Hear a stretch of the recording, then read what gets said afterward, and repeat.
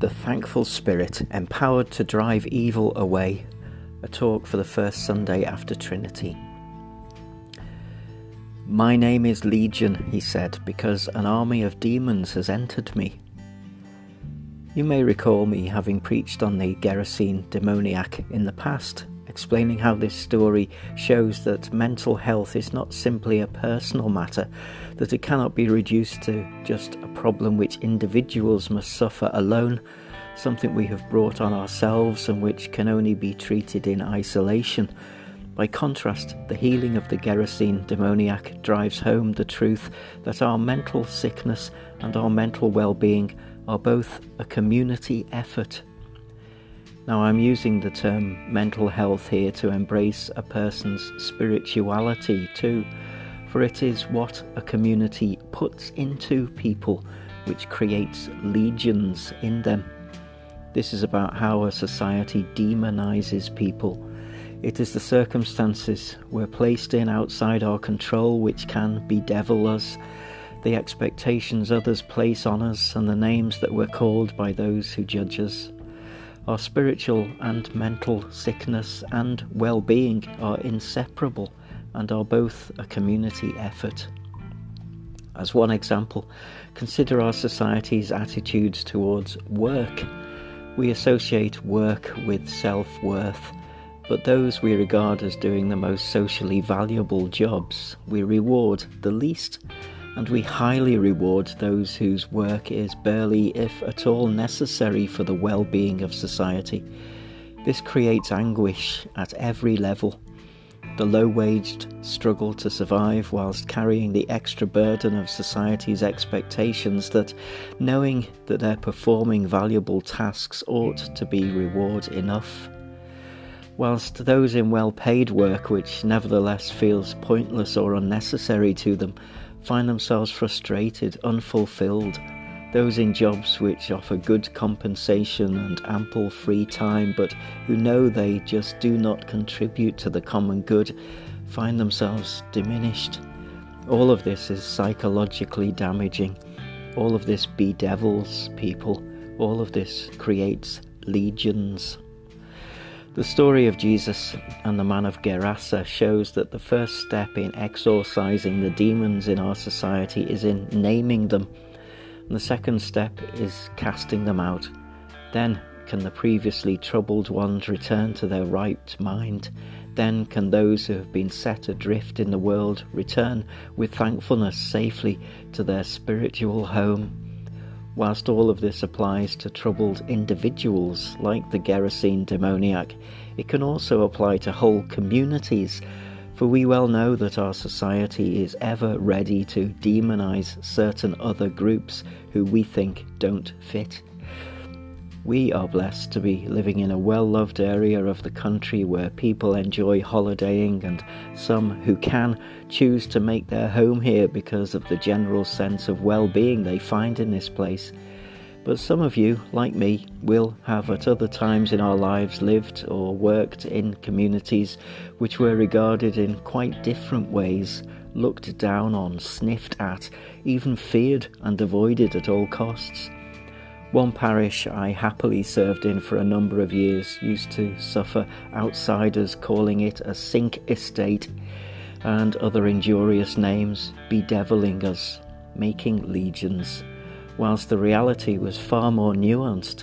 Sure, there were all the social problems related to poverty, which at that time in particular were connected with the rapid demise of all the large local factories, which for generations had been the foundation of the community's social and family lives.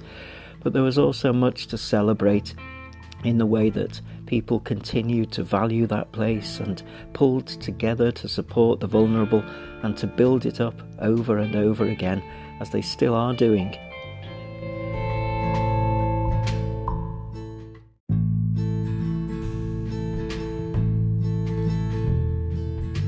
A clergy colleague in this deanery this week told me of her surprise at the reaction she got from some of Bradford's civic and church leaders when she moved there, having previously lived in rural North Yorkshire. "Why would you want to come here?" they asked, shockingly demonstrating how they had become possessed by a negative spirit about the city they were placed to serve, dismayingly showing how they felt themselves to be lesser than their professional peers in other parts of the country because of somehow being tainted by Bradford. This is just like the behaviour of the Gerasene demoniac who, each time he broke his bonds, never tried to make his way back home. He went in the opposite direction, out into the wilds, lacking the self-esteem to try to reconnect with his people, instinctively sensing that because of his condition of bedevilment, he could not belong with them anymore. Why would you want to come here? Sounds just like the demoniac asking Jesus, "What have you to do with me?" The truth is, of course, that in the Gospels we find Jesus again and again drawn to places which have been bedeviled. Why would he want to go there? To uplift and renew them. And in the Gospels we see Jesus again and again drawn to people whose spirits are in torment. What had he to do with them? He intended to release and restore them. This vital gospel passage, which rewards rereading time and again, can encourage us that just as it is those spiritually oppressive attitudes that a society puts into people which bedevils them, so also our society, our community, may share in the joyful work of exorcising those demons and creating space for new beginnings and mutual flourishing, creating circumstances for people to feel and be in control of their destinies, placing healthy, supportive expectations on people and calling them good names. All of this can renew, revitalise, resurrect us, people and places alike. Our spiritual liberation and our mental well-being are a community effort. Now, I'm aware that this talk could be simplified to the message, mind what you say, for it might hurt someone, mind what you call people, for it can damage them. But this is no shallow application of so-called wokeness, for I'd argue that the story of Jesus' exorcism of the Gerasene demoniac lands us directly into the territory of the deep spiritual forces at work in our world, forces which operate on the personal level and that of whole communities, institutions and nations, and which interact in complex ways between all of these. It invites us to consider our own spiritual condition and to try to name those different elements of it so that the good ones can be nourished and the bad ones cast out. It invites us to consider the spirituality of the place or places to which we belong, and to do the same with those. What are the spirits at work in Ostwick, Clapham, Eldroth? And where would we place ourselves in that conversation about Bradford?